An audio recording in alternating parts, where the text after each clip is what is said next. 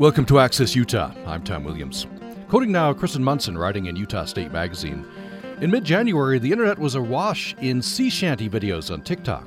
A week later, memes of Vermont Senator Bernie Sanders, bundled in a Burton coat and sweater mittens, made the rounds on Twitter. Within minutes, Sanders, originally photographed at the January 20th inauguration ceremony, was photoshopped sitting on a subway, perched on the iconic Friends couch on the White House lawn, near a boy pushing a lawnmower.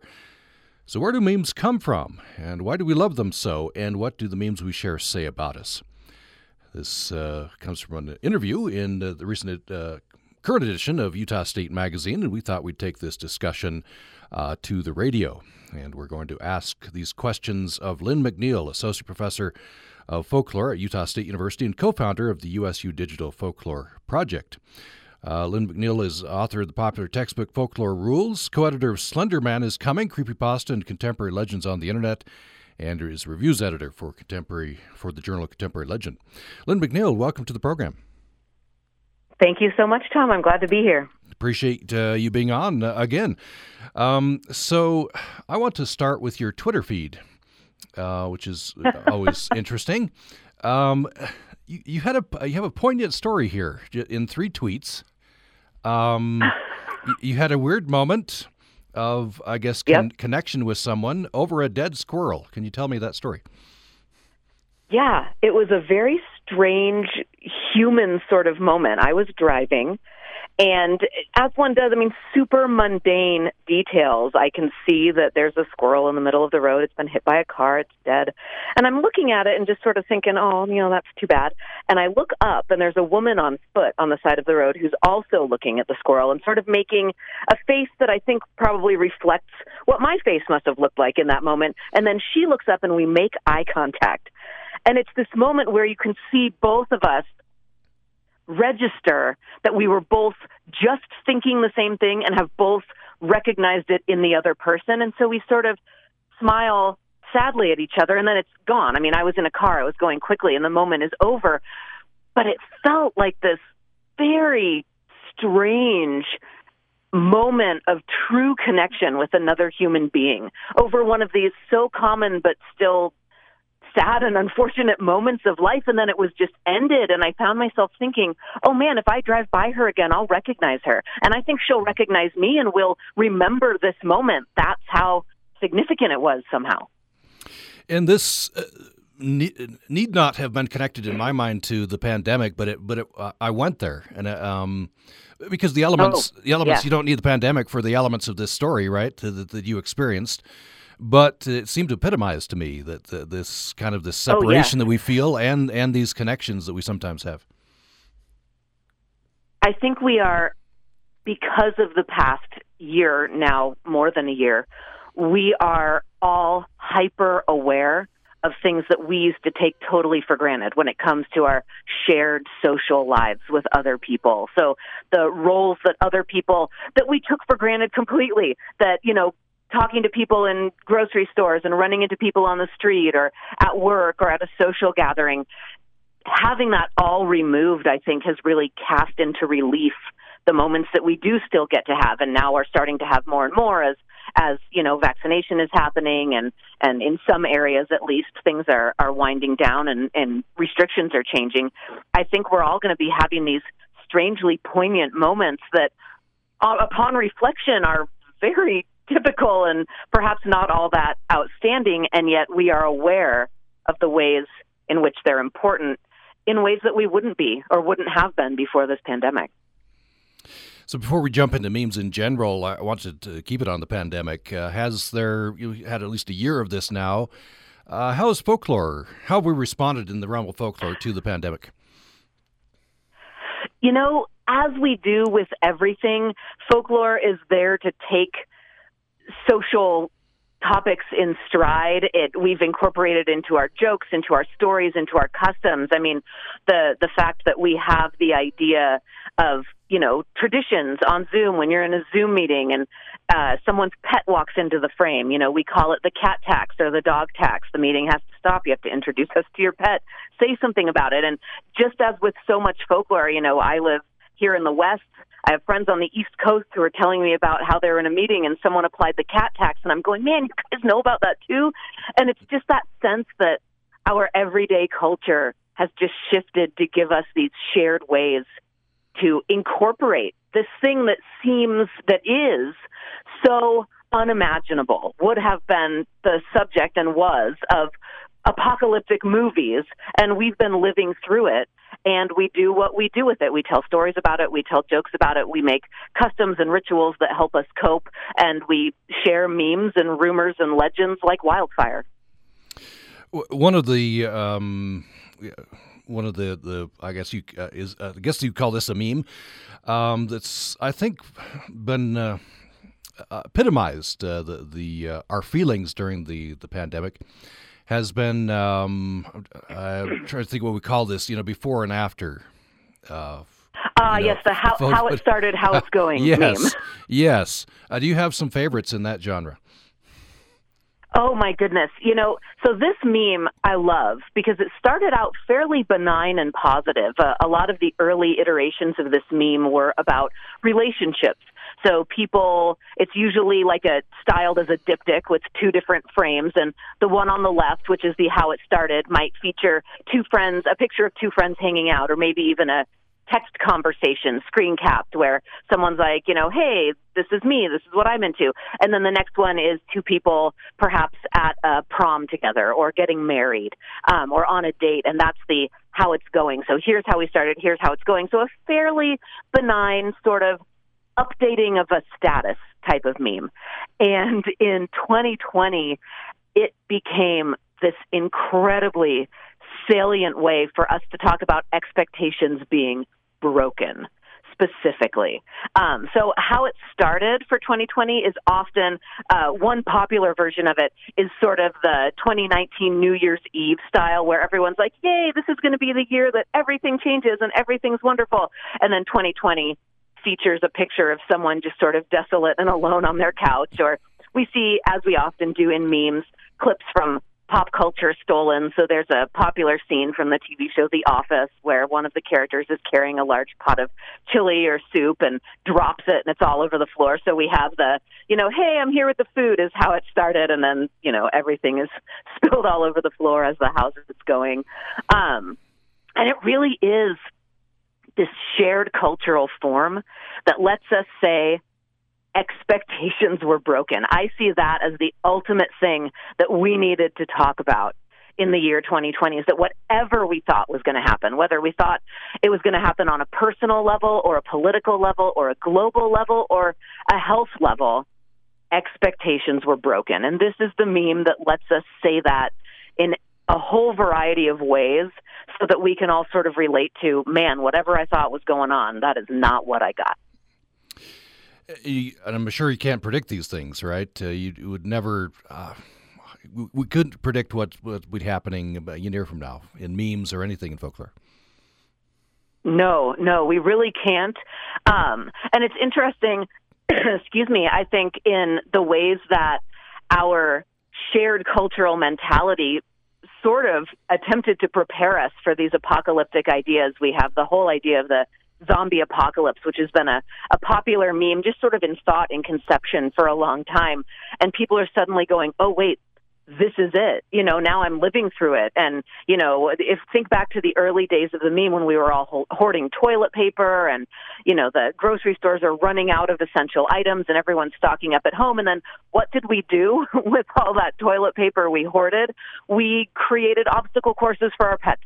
And we filmed our pets running through those obstacle courses made out of stacks and stacks of toilet paper as we realized that, yes, access to goods is going to be a part of this pandemic, but so is boredom.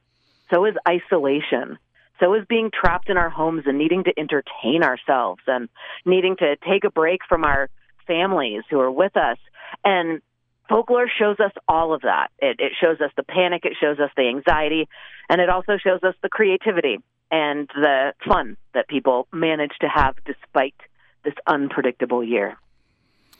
So I want to take you back, just as Kristen Bunsen does in this interview. I'll refer you to Utah State Magazine. So give us a brief history of memes. How did this start? Yeah, so the term, unexpectedly to a lot of people, was coined in 1976 by the evolutionary biologist Richard Dawkins. He, of course, was not talking about the internet. He was talking about what we might think of as viral ideas. He thought of memes as the cultural analog to genes or genetics, where genes spread and evolve through a gene pool. He talked about memes spreading and evolving through a meme pool, leaping from mind to mind. And just as with genes, he observed that memes follow the rule of survival of the fittest. And, when we think about that survival of the fittest, it's easy to slip into thinking that we mean that if you're fit, if you're physically capable, you're going to survive better. And of course, that's not what that phrase means. What that phrase means is how well does any particular trait fit in its environment?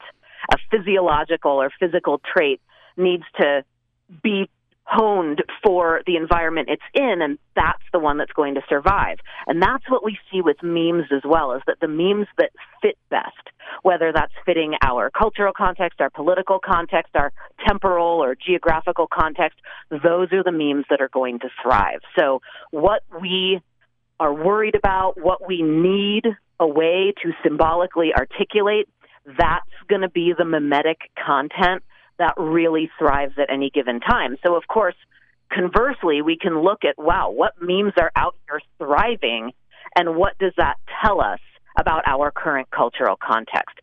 So this term meme, originally applied in this much broader sense, was adopted by a lot of early users of the internet. This is not a term that scholars came along and applied to internet content. This is a term that internet users themselves knew of and applied quite appropriately to the content that they were starting to create and share and circulate on the internet. So for most people now, the term meme means internet meme, even though originally it was this much broader idea.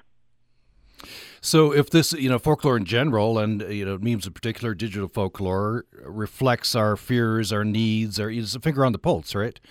Yes, and the way that it does that is by that key quality of evolution. Just like with genetic replication, mimetic replication relies on the meme's ability to evolve. And this is a really important concept that folklorists like to lean into, because something can go viral on the internet without becoming a meme, meaning that there's a funny ad or an image or a quote or a news story that people hear and share and say, wow, this is poignant to me. I want to spread this. Whether it's true or false is a different question. We certainly do see a lot of fake news spread in a viral way.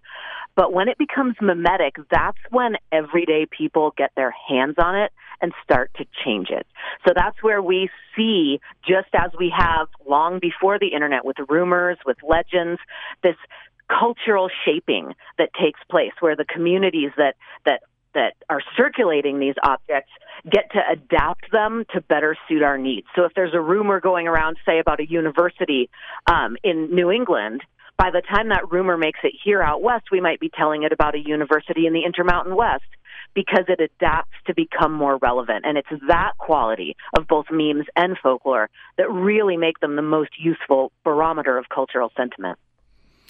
It seems like, in a very simplistic sense, and I'm guessing this doesn't reflect the actual reality, but it seems like early on it's cute kittens, and then we go to the stuff about COVID and Karen pictures and memes and stuff. It seems like from innocence to a more troubled time. I don't know if it's that simple. I don't know. It is in some ways, because what you're observing is that we have the full spectrum of human experience reflected in memes at any given moment. What it probably isn't is quite so linear.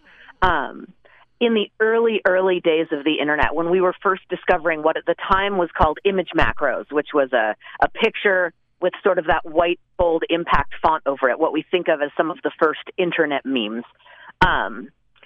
those were sort of being discovered as funny, a new form, a new visual form of joke telling or, social commentary making, maybe.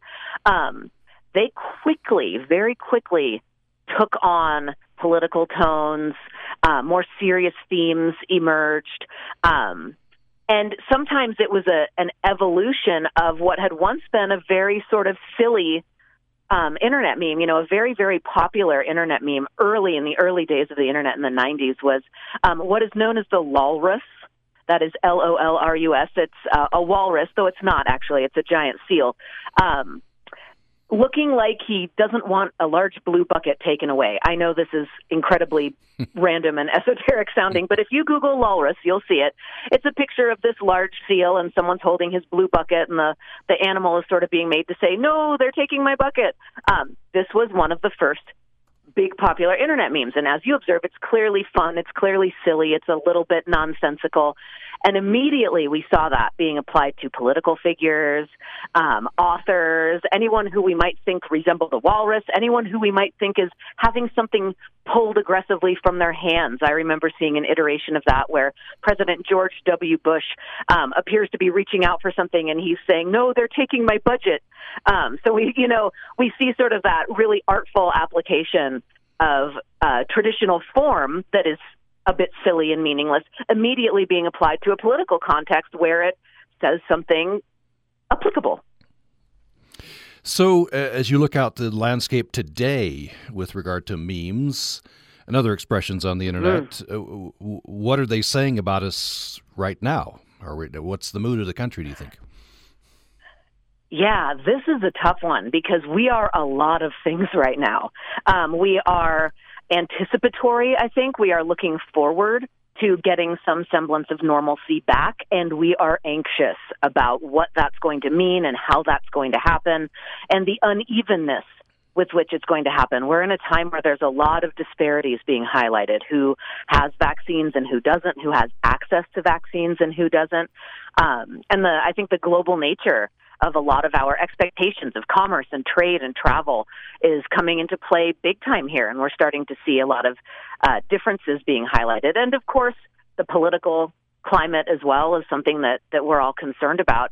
And I think that we're seeing all of those themes reflected in digital folklore.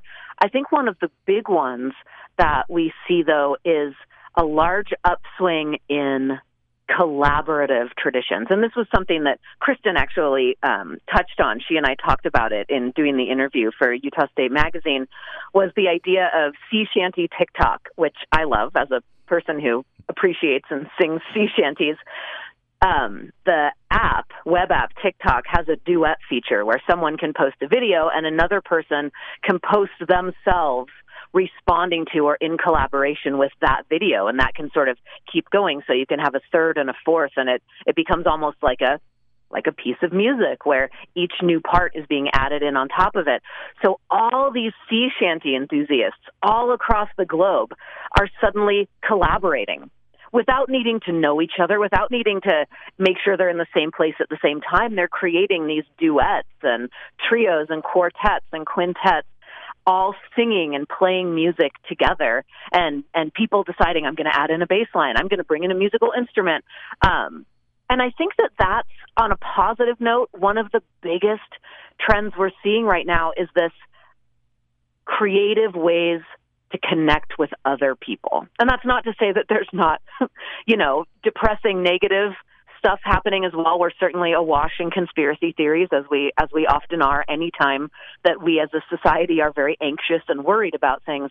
But we see this positivity too. I think it's important to keep that balance in mind. Let's take a break. When we come back, we'll have more, of course, with Lynne McNeill. She's Associate Professor of Folklore in the English Department at Utah State University, featured recently in the current edition of Utah State Magazine, that interview with Kristen Munson there we've been making reference to. And we'll talk much more about digital folklore and memes and related topics. Maybe pick up that theme of conspiracy theories following this break.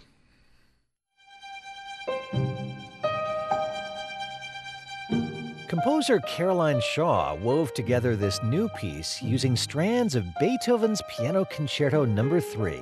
It's an artful blend of Beethoven and today. Pianist Jonathan Biss plays Watermark by Caroline Shaw on the next Performance Today from APM. Tonight at 9 o'clock on Utah Public Radio. It's time for a bit of fun at the Bit and Spur restaurant located in the Red Rock Mountains of southern Utah. UPR invites you to join us for an afternoon of live music and a free picnic lunch. We look forward to seeing you Tuesday, May 25th from noon to 2. We'll be gathering in the grassy area of the Bit and Spur in Springdale, just minutes from the entrance of Zion National Park. Seating is limited. Sign up and select your meal of choice. Details are at upr.org.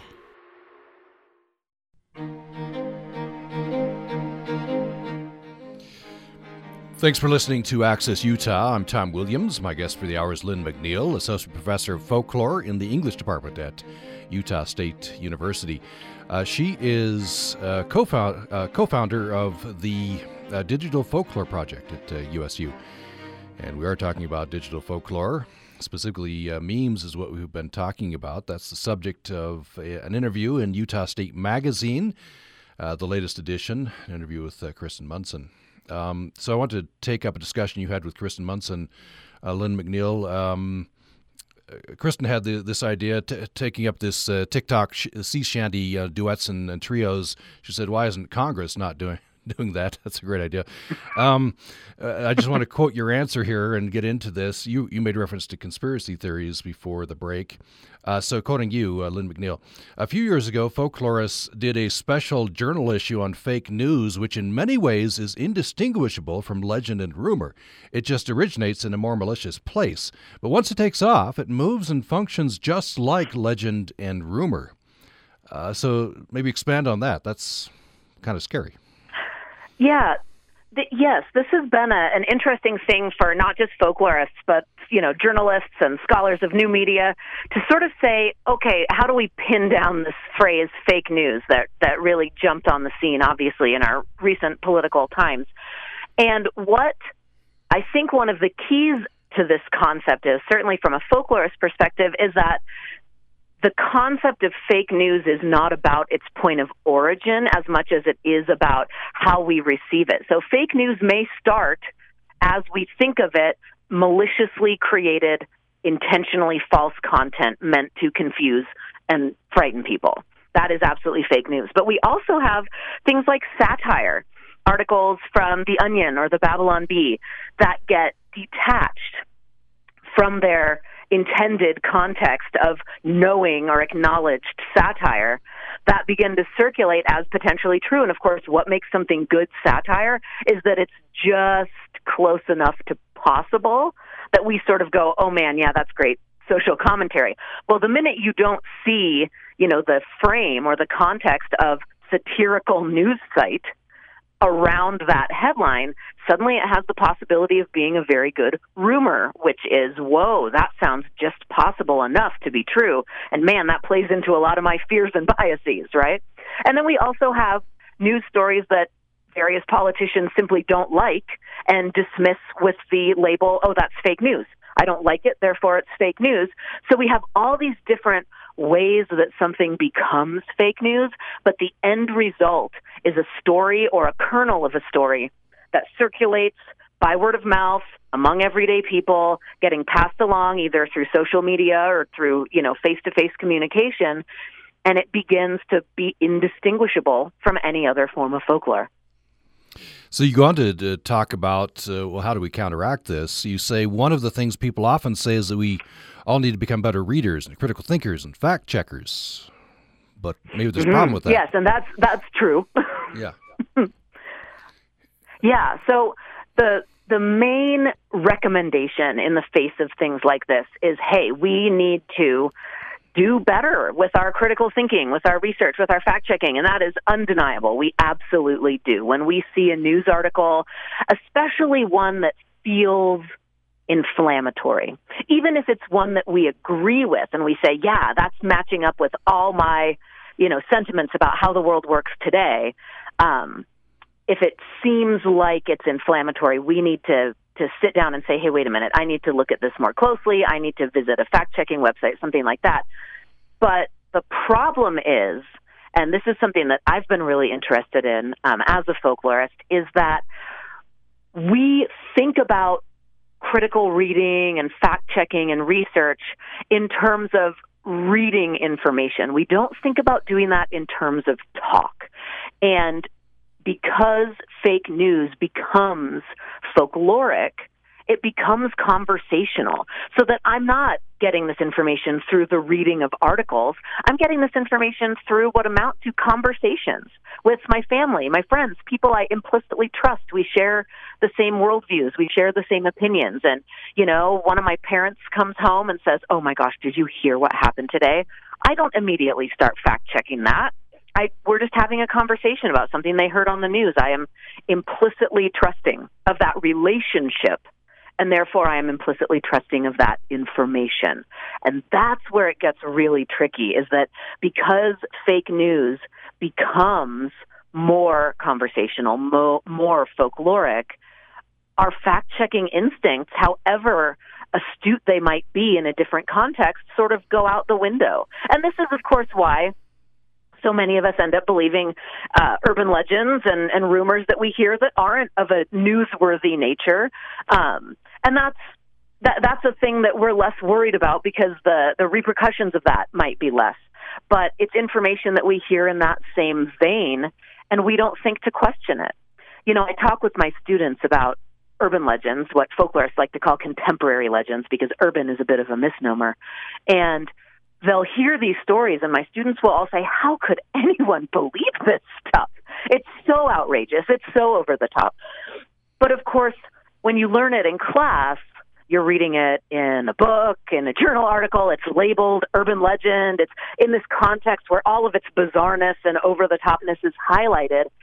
And it's really important to remember that the way we truly experience these in our lived cultural lives isn't even as news, or as nobody sits down and says, "Hey, did you hear the latest urban legend?" No, it's just a thing that happened. "Did you guys hear what happened today?" "Yeah, let me tell you." And that's how we get that. And that really informal cultural communication goes into a place in our brains that is so much more about our trust of our family and friends than about our critical assessment of the content of that information, that we're up against something that looks a lot different than research when it comes to how we can identify false information. In conspiracy theories, you pointed out that there's a rise in conspiracy theories when we are, I guess, more angry, more anxious, right, more fearful as people. Yes. And these fill a need, right, an emotional need for people. Yes, absolutely. When we are living in times of high ambiguity, so a lot is happening, it's really important stuff, and yet we don't get how it's all fitting together. Why are so many frightening and contentious things happening all at once?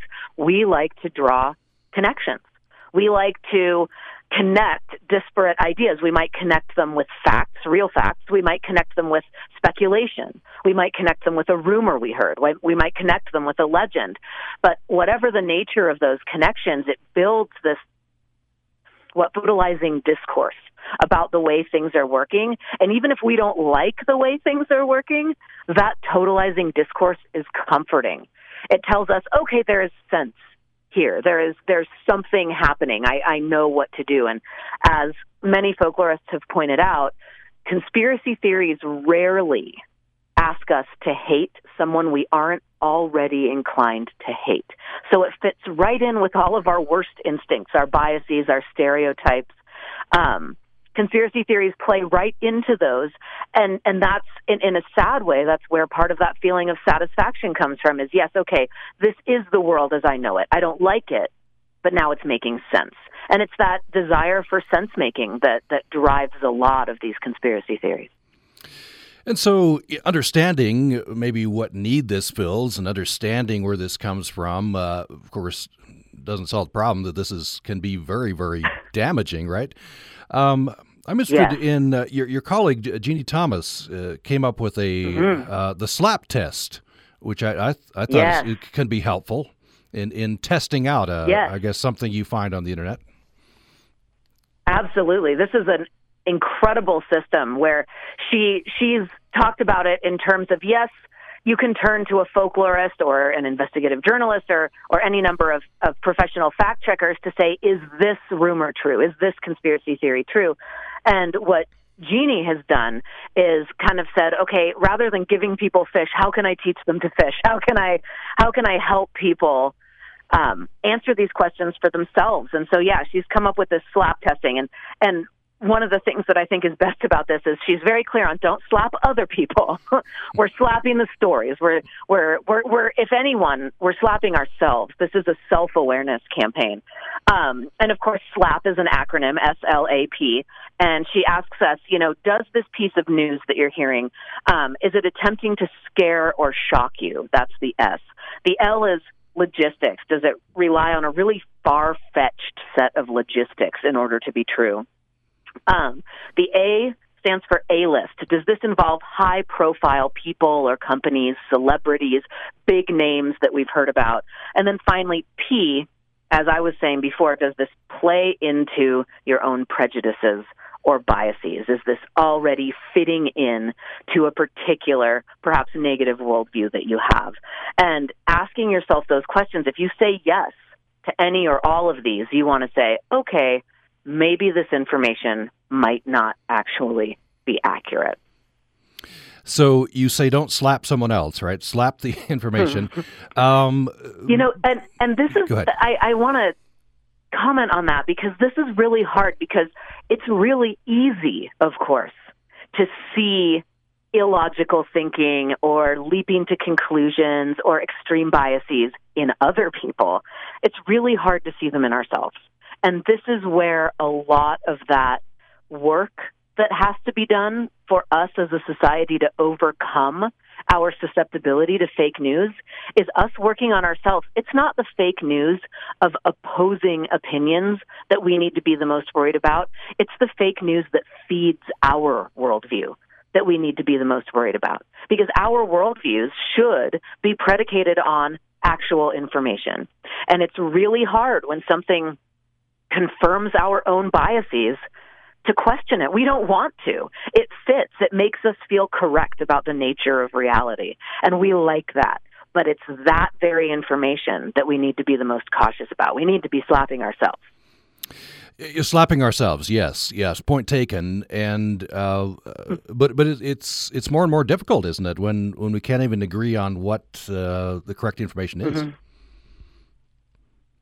Yes, and this is a really difficult aspect of this situation right now is that we simply throw out that fake news accusation at anything that we don't like. So when a fact-checking website doesn't support our belief, then we say, oh, well, it's obviously biased. It's wrong. That information is wrong. So I do think we're going to need to build some trust in certain institutions, again, over time. But there are people working on this. There's a folklorist out of UCLA, I think currently at UC Berkeley, named Tim Tangerlini, who just did a really cool data analysis study of conspiracy theories.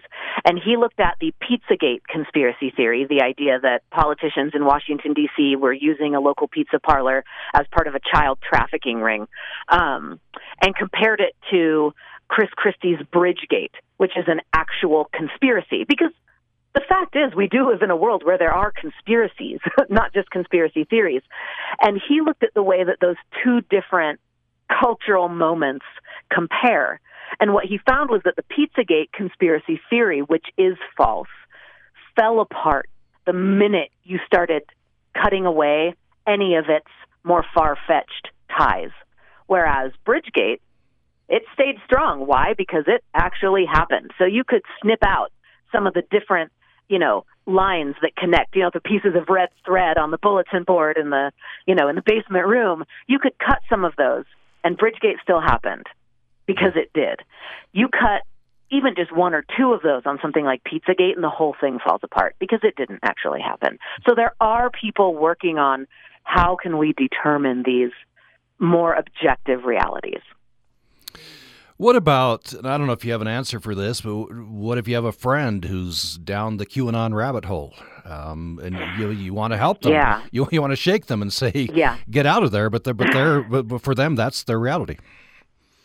Yes, and this is one of the most difficult things, and to the point where there are support groups out there now for people who have lost, as they see it, friends and family members to some of these movements, because it's so hard to shake. And I think it's not a good piece of advice But the best piece of advice that a lot of people have come up with is to latch on to what's good in some of those situations and push that. So I know that in the QAnon cycle of conspiracy theories, one of the big moral points of it is to be against child sex trafficking. A lot of the claims of the QAnon conspiracy theory have to do with which individuals and which companies are involved in that. And, of course, that is a problem in global society. And it's something that we need to work on, but it's not something that QAnon as a group is successfully working on. And this is something actually that the survivors of child sex trafficking have been speaking out about more. There are organizations that help them. And if we want to help the victims of this terrible situation, there are places we can go. The Polaris Project is a great example. You know, we have in our minds, what do we need to do to stop this terrible thing from happening? We need to save kids from being snatched off the streets. And it turns out that the needs of the victims of this issue are actually much more nuanced and perhaps even unexpected. A lot of people need their records cleared so that they can have future employment and apply for housing and things like that. That's what's needed, perhaps unexpectedly in that community. And we can give our time and our money and our energy to an organization like the Polaris Project and really make a difference for the victims of child sex trafficking, whereas our affiliation with various online conspiracy communities, it turns out actually isn't doing anything to help. And I think that's somewhere where someone from the outside of that conspiracy thinking community and someone on the inside of it can meet is, hey, I want to solve this social ill as well. Let's join forces and do it this way. Let's listen to the victims of that situation, and let's put our energy where they tell us it's needed. Let's take another break. We'll come back with Lynne McNeill. She's Associate Professor of Folklore at in the English Department at Utah State University. We're talking about digital folklore. We've been talking about memes in particular. We'll continue this discussion following this. Bernie Madoff was a supervillain to most. This is a man that done stole more money than anybody else. But a superhero to some. He's more important than Jesse James. You know what I mean? Bonnie and Clyde. Remembering Madoff and the Ponzi ripoff he masterminded on the next Reveal. Saturday at noon on Utah Public Radio.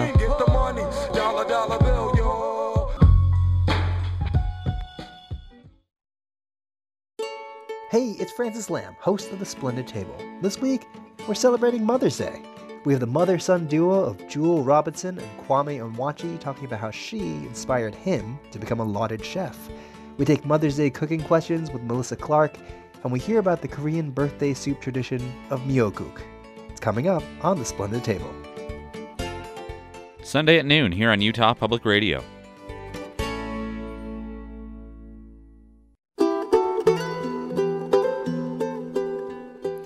You're listening to Access Utah. I'm Tom Williams. Our guest is Lynne McNeill, Associate Professor of Folklore in the English Department at Utah State University, and co-founder of the USU Digital Folklore Project.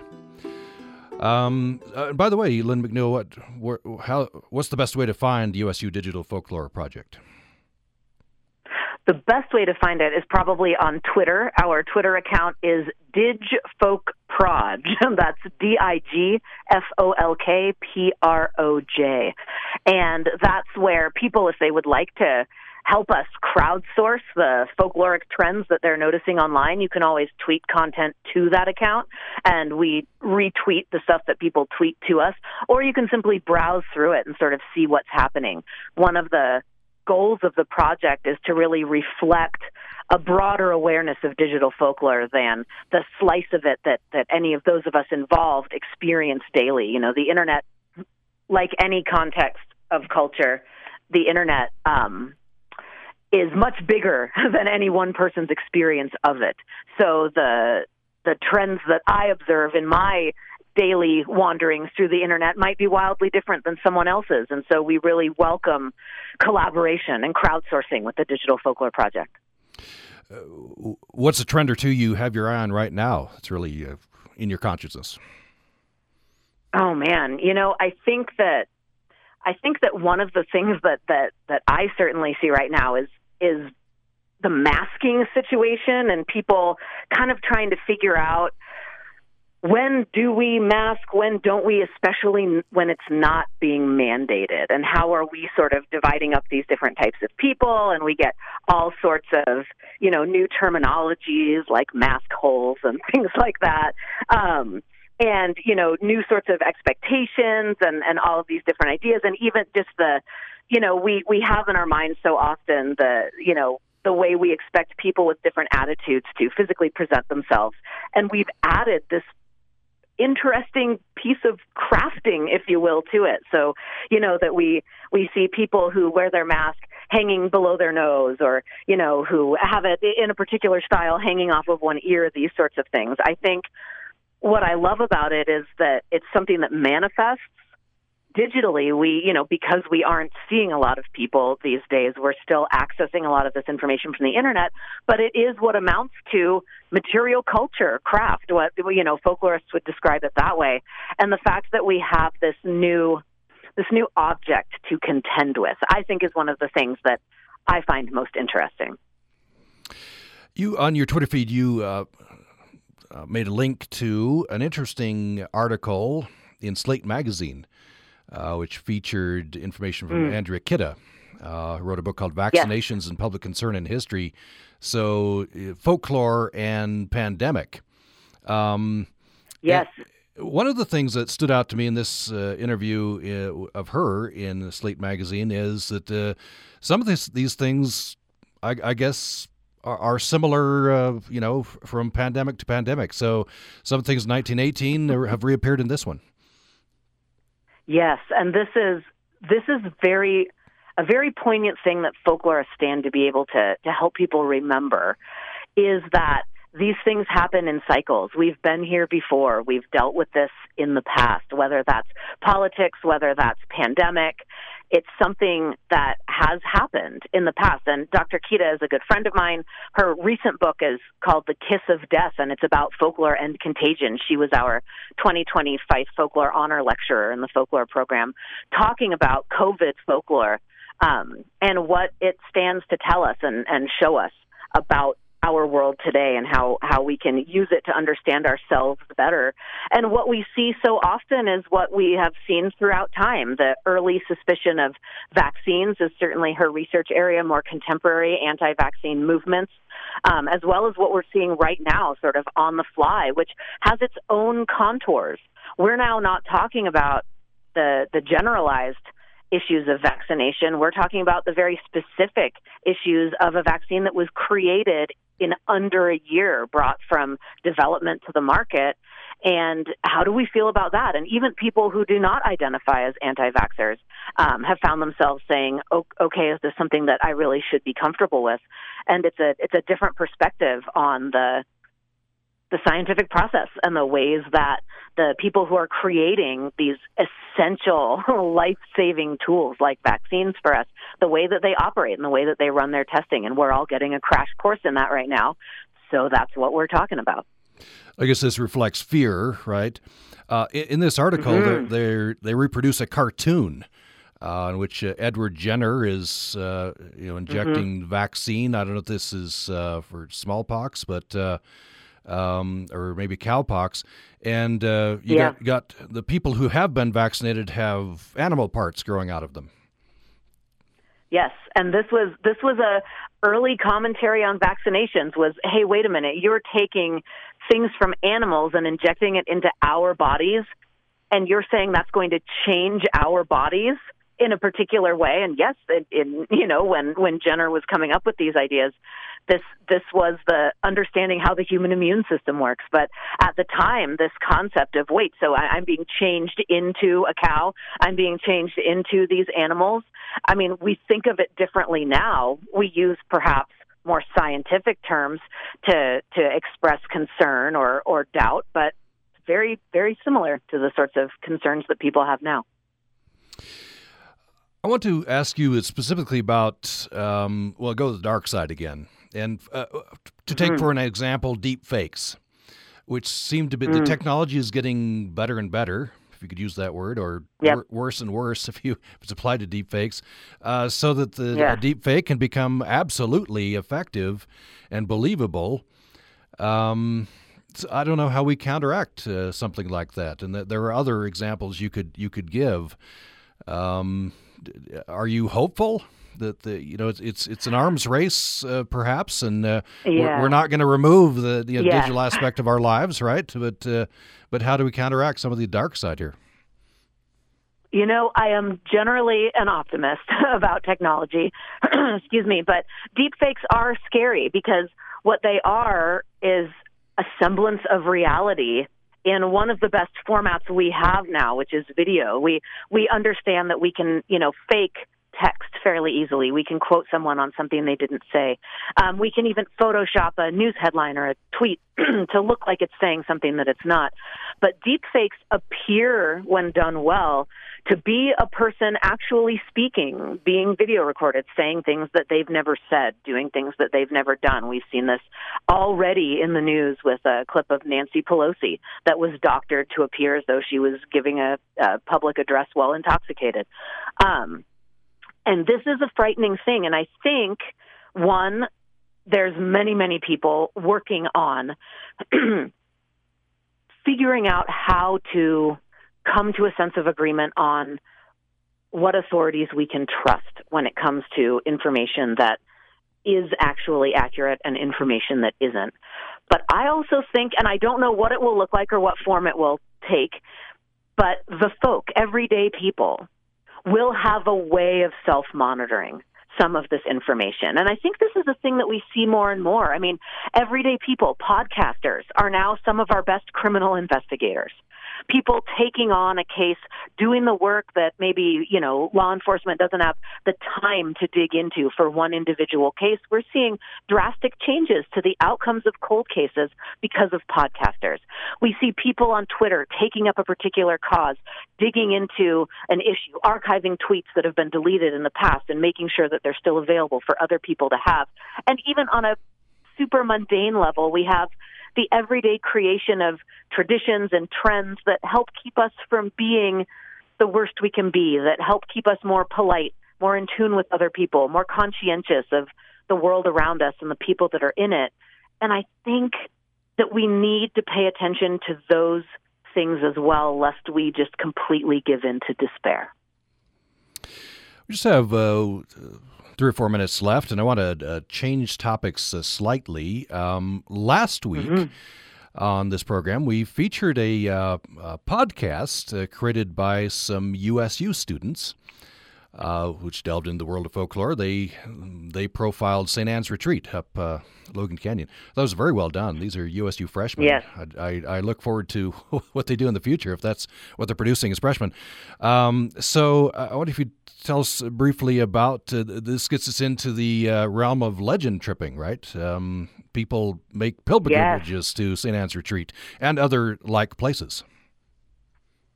Yep. And this is one of my favorite things about legends. One of the reasons, there's many genres of folklore out there in the world, obviously, that are all ripe for studying and that are engaging and interesting to consider. But for me, legends and local legends and supernatural legends, I think are especially engaging because of this possibility of legend tripping. Legend tripping basically means going to the site that a legend is about and checking it out for yourself. And what this does is it moves our engagement with that folklore out of the realm of storytelling and into the realm of embodied activity. We don't just tell legends, we do them, we live them, we experience them. So I hear this story about, a potentially creepy old nunnery that's up Logan Canyon and the various nefarious things that were taking place there. And it's a good story. And yes, I can turn around and retell it, at my next, gathering of friends. Or I can go there myself and check it out and wander around and gain that real embodied sense of place. And that's a really special, unique kind of cultural experience. And of course, I feel I need to say that for anyone wanting to go to St. Anne's, it's also trespassing. So that's something to be conscientious of. But there's many places to go legend tripping. The Weeping Woman statue in the Logan Cemetery is a famous legend tripping site that is open to the public. Just a couple of minutes left. What if you tell us what you're working on now? Man, what I'm working on now mainly is graduating all of our graduate students and making sure that the folklore program is running at its, peak efficiency as much as possible. That's sort of been my goal. I've taken a bit of a step back from publishing, though I did, as we discussed earlier, have the Utah Foodways book that came out recently, and that's been a fun trail to continue. That's a bit of a genre shift for me, and so getting to talk about food a little bit is a fun change-up from memes and legends and conspiracy theories. Much less depressing in many ways. Yeah, for sure. And students, what do students usually want to do with the folklore degree or studying folklore? Oh, I am so glad that you asked. Yeah, folklore is one of those degrees that people sort of go, really? Is that going to lead me directly to a particular line of work? And the answer is, yeah, it may. Folklore students here at Utah State University, we have an undergraduate minor and a master's degree that we offer. And there's a lot of things you can do with a folklore degree that you wouldn't necessarily think of. There's public sector work where you can work with arts agencies or in museums or cultural preservation outlets. Many of our students serve internships with the American Folklife Center at the Library of Congress in Washington, D.C. So work like that is certainly a possibility. Academic work, doing field work out in the world, or even unexpected applications of folklore studies. We've had students go on to become lawyers or earn MBAs, and you don't necessarily think of it instinctively, but an awareness of how viral videos work, of how memes work, of how legends and conspiracies work can be essential to a degree in marketing, to work in the business world. Corporate legends are a major issue when a business suddenly has a rumor circulating about it, and oh my goodness, what do we do? How do we counteract this? All of a sudden, people find themselves needing a folklorist in ways they would not have thought of before. So it turns out to be an unexpectedly applicable area of study. Well, we are at the end of the hour here. Appreciate Lynne McNeill, you joining us very much. Thank you. Thank you so much for having me here, Tom. I'm always happy to talk folklore with you. Lynne McNeill is Associate Professor of Folklore in the English Department at Utah State University. She's author of the popular textbook Folklore Rules and co-editor of Slender Man is Coming, Creepypasta and Contemporary Legends on the Internet. Also co-editor of This is the Plate to Utah Food Traditions. And she is co-founder of the USU Digital Folklore Project. And thanks, everyone, for listening to Access Utah today. Support for Utah Public Radio programming comes from our members and Cache Valley Chamber of Commerce, offering current business information and answering questions about starting and owning a business in Cache Valley. Details at cachechamber.com.